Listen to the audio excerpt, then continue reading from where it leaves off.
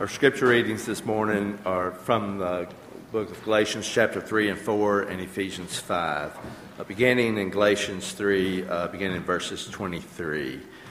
Before the way of faith in Christ was available to us, we were placed under guard by the law. We were kept in protective custody, so to speak, until the way of faith was revealed. Let me put it another way. The law was our guardian until Christ came. It protected us until we could be made right with God through faith. And now that the way of faith has come, we no longer need the law as our guardian. For you're all children of God through faith in Christ Jesus. And all who have been united with Christ in baptism have put on Christ, like putting on new clothes. There is no longer Jew nor Gentile, slave or free, male and female. For you're all one in Christ Jesus. And now you belong to Christ. You are the true children of Abraham. You are his heirs, and God's promise to Abraham belongs to you. Chapter 4, verses 1 through 7. Think of it on this way. If a father dies and leaves an inheritance for his young children, those children are not much better off than the slaves until they grow up, even though they actually own everything the father had. They have to obey their guardians until they reach the whatever age that their father set. And that's the way it was with us before Christ came. We were like children. We were slaves to the basic principles, spiritual principles of this world. But when the right time came, God sent his son, born of a woman, subject to the law. God sent him to buy freedom for us who were slaves to the law so that he could adopt us as his very own children. And because we are his children, God has sent the Spirit of his Son into our hearts, prompting us to call out, Abba, Father. Now you are no longer a slave, but God's own child. And since you are his child, God has made you his heir. Ephesians 5, verse 15 and 16. So be careful how you live. Don't live like fools, but like those who are wise. Make the most of every opportunity in these evil days. This is the word of the Lord.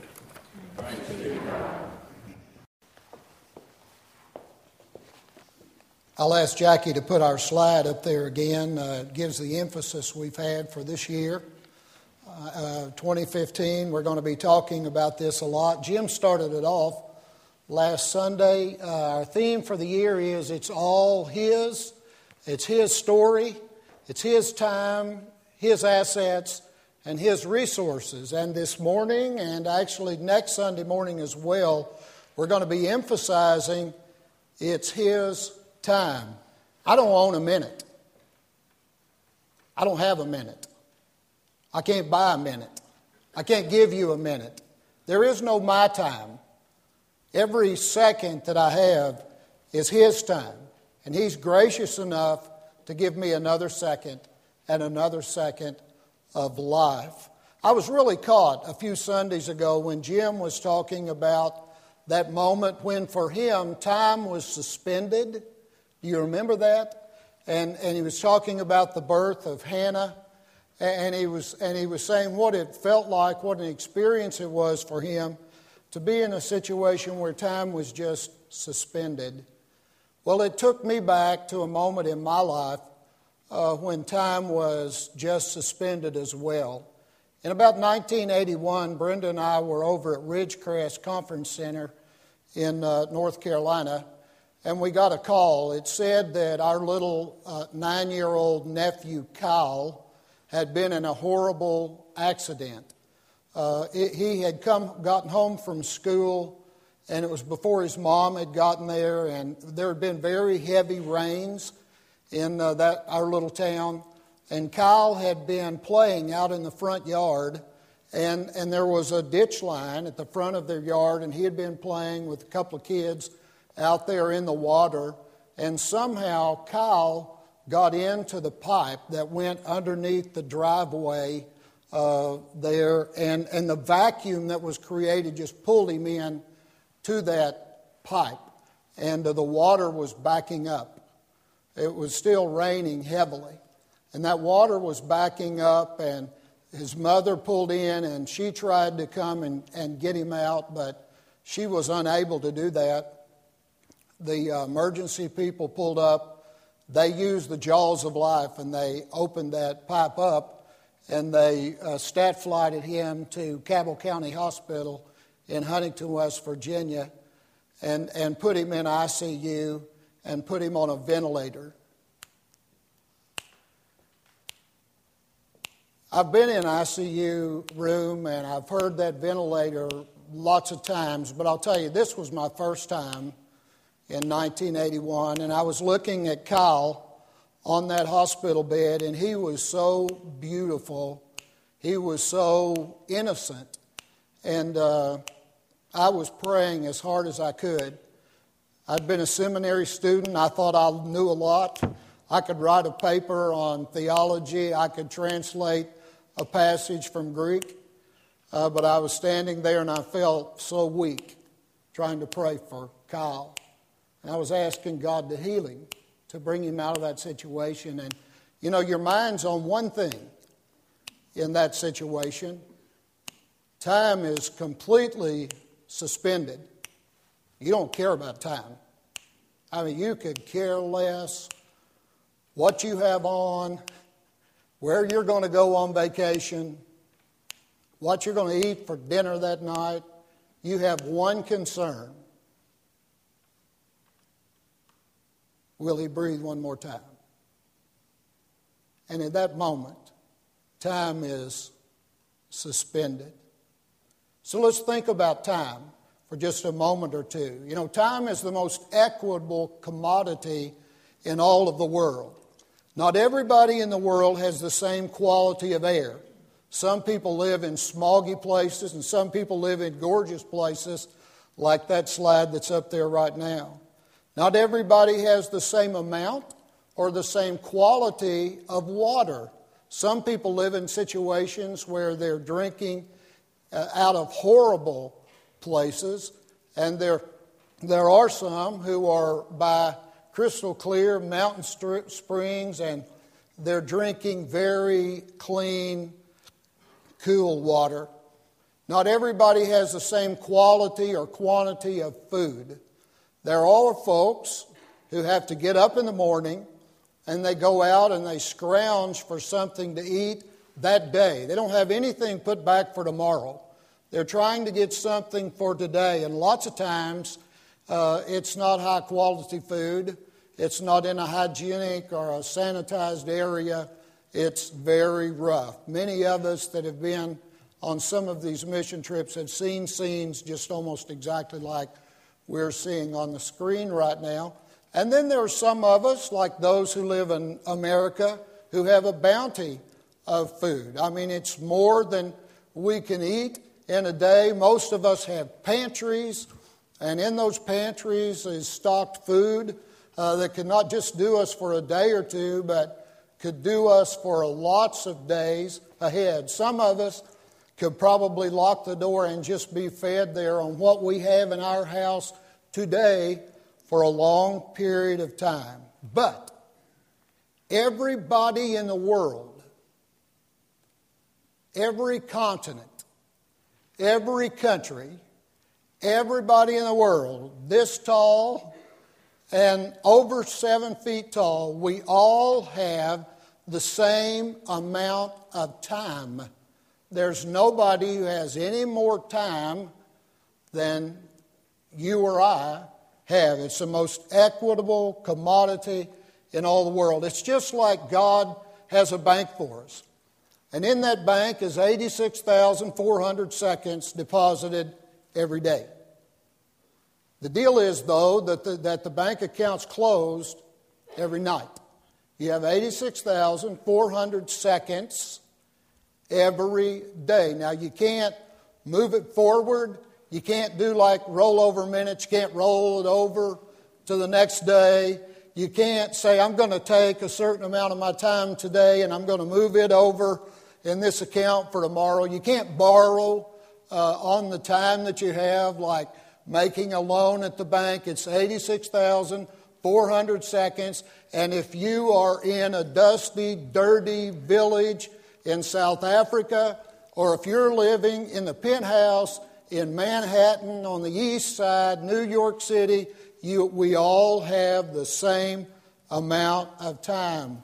God doesn't allow overdrafts on this time. So I want us to think for just a moment about the word time. I'm going to do something that I don't ever do.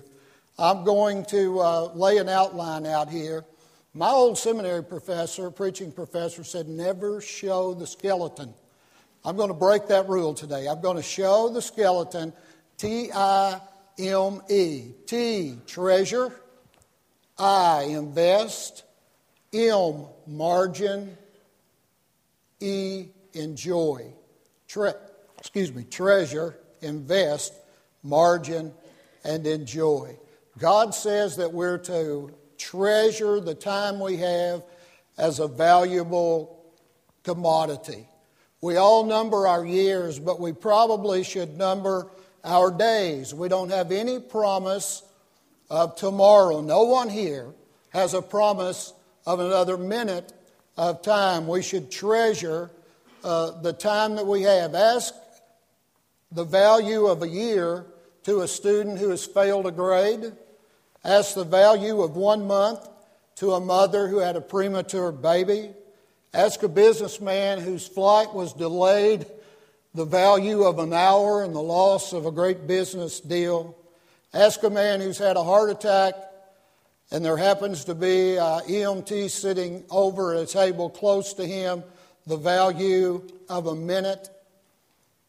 Ask a person who is almost in a head-on crash, the value of 1 second. Ask an Olympic swimmer who missed qualifying by 0.6 of 1 second. Time is valuable. We can't keep it. We can't make it. We throw these phrases out. Oh, I need to buy some time. I think I'm going to make a little time. You can't buy time. You can't make time. It's a gift from God, and we're to treasure it. Yesterday is history. Tomorrow is a mystery. Today is a gift, and that's why we call it the present. That's exactly right. Tomorrow's a mystery, but today is a gift. You can make more money. It might be difficult.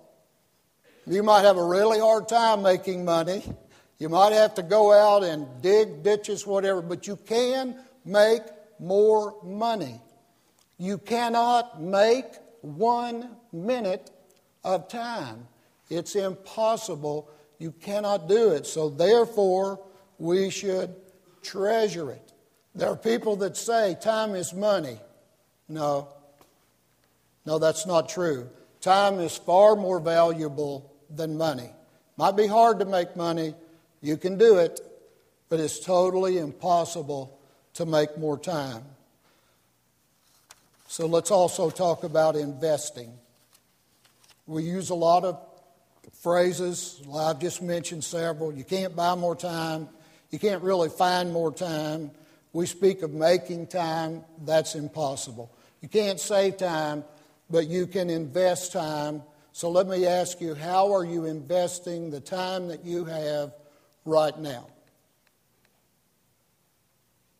Are you investing the time that God has given you for God's purposes and God's kingdom right now? Are you doing that?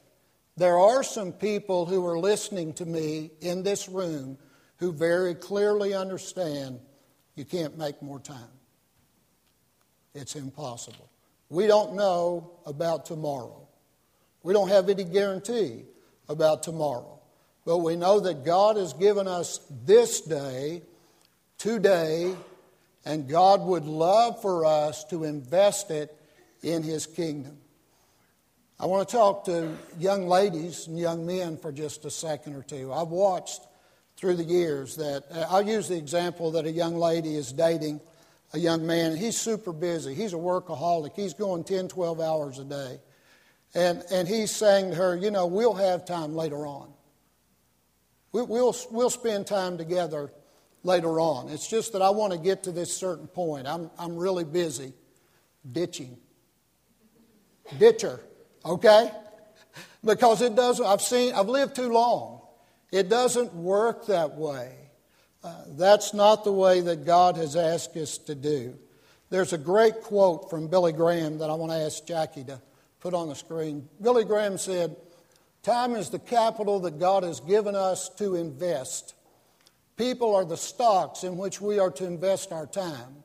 Whether they're blue chips or penny stocks or even junk bonds, we're to be investing our time in people." So I want to give you just a moment to think about, how are you investing your time, and are you investing your time in people? Because what else is worth it? What else is worth it? Are you investing your time in people? There's 168 hours in every week.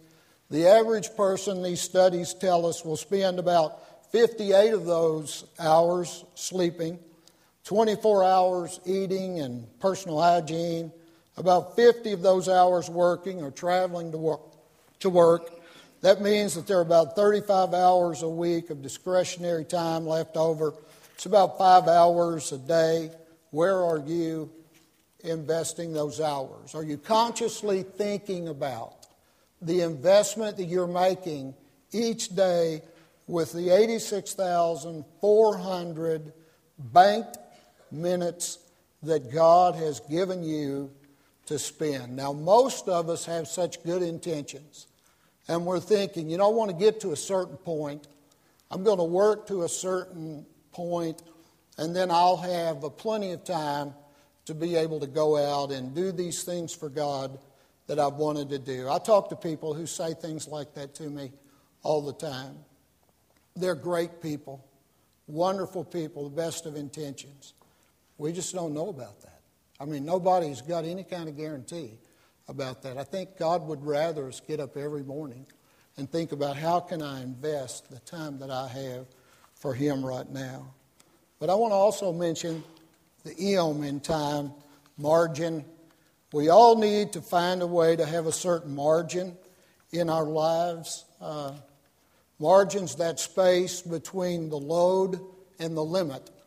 And we need to work really hard on making sure there's margin there between the load and the minute. People who live a marginless life are the kind that get to the doctor 20 minutes late because they got out of the barber shop 10 minutes late.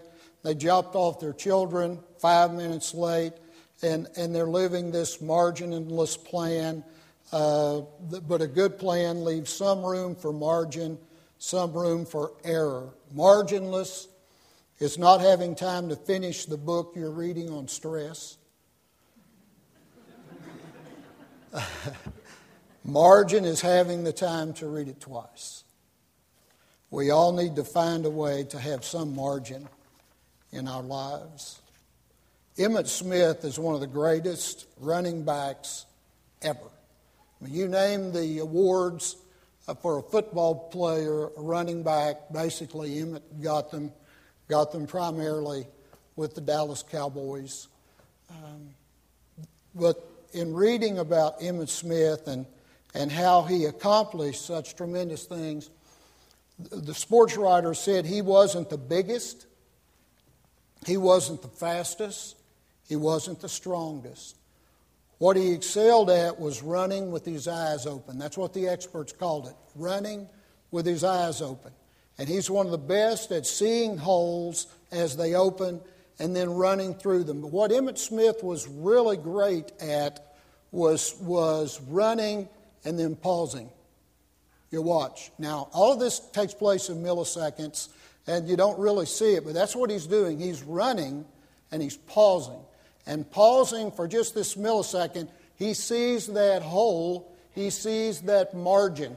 Emmitt Smith knew how to move to the margin in his running, and we need to get to the same point that we find some kind of margin. We're looking for those holes, for those spaces where if for 5 minutes or 10 minutes, whatever, we spend time with our Lord and we build that margin in.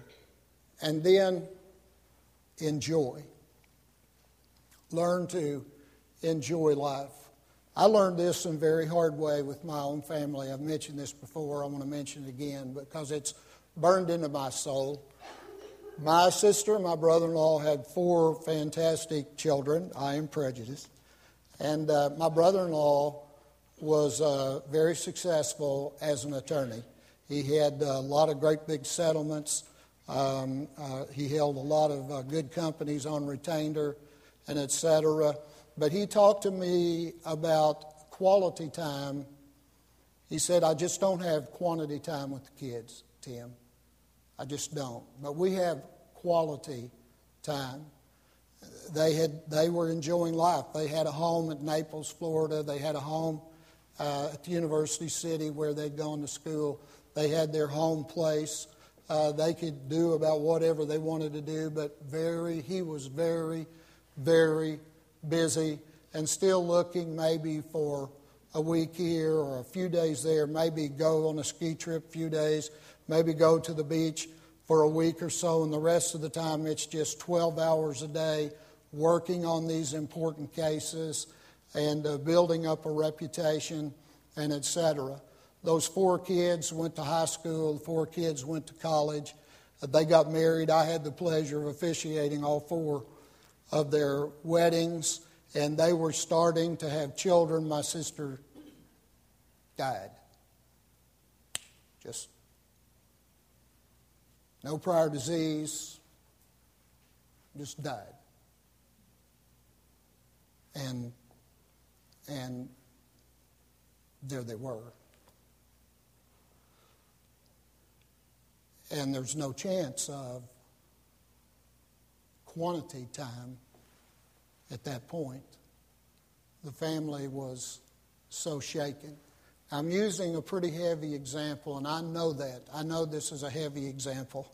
But I don't apologize for it because it's life. It's how things really are. It's how things can be. None of us have a guarantee of 1 more minute, 1 more second. And so I would encourage you to think about the time that God has given you. And I would encourage you to find every way that He leads you to invest the most important commodity that God has given you, and that's time. Way far more important than anything that you may have in a bank or whatever. Bobby Campbell mentioned to me about this analog clock. He said, I love an analog clock. I hate a digital clock. If you know Bobby, you can hear him saying that. I hate a digital clock. Because when you look at that digital clock, it's just in your face, 11:15, whatever. And you look at an analog clock and you can kind of see where you've been, what happened, think about what happened a couple of hours ago, and you can think about maybe what's going to happen this afternoon. It's all there on an analog clock. And so I would encourage you as we prepare for the Lord's Supper to just take a moment, look at that clock, and as we prepare to receive the Lord's Supper, just think about how you've invested the time that God's given you. Have you treasured it? Do you have a margin built in to your life now? And are you enjoying the time that you have?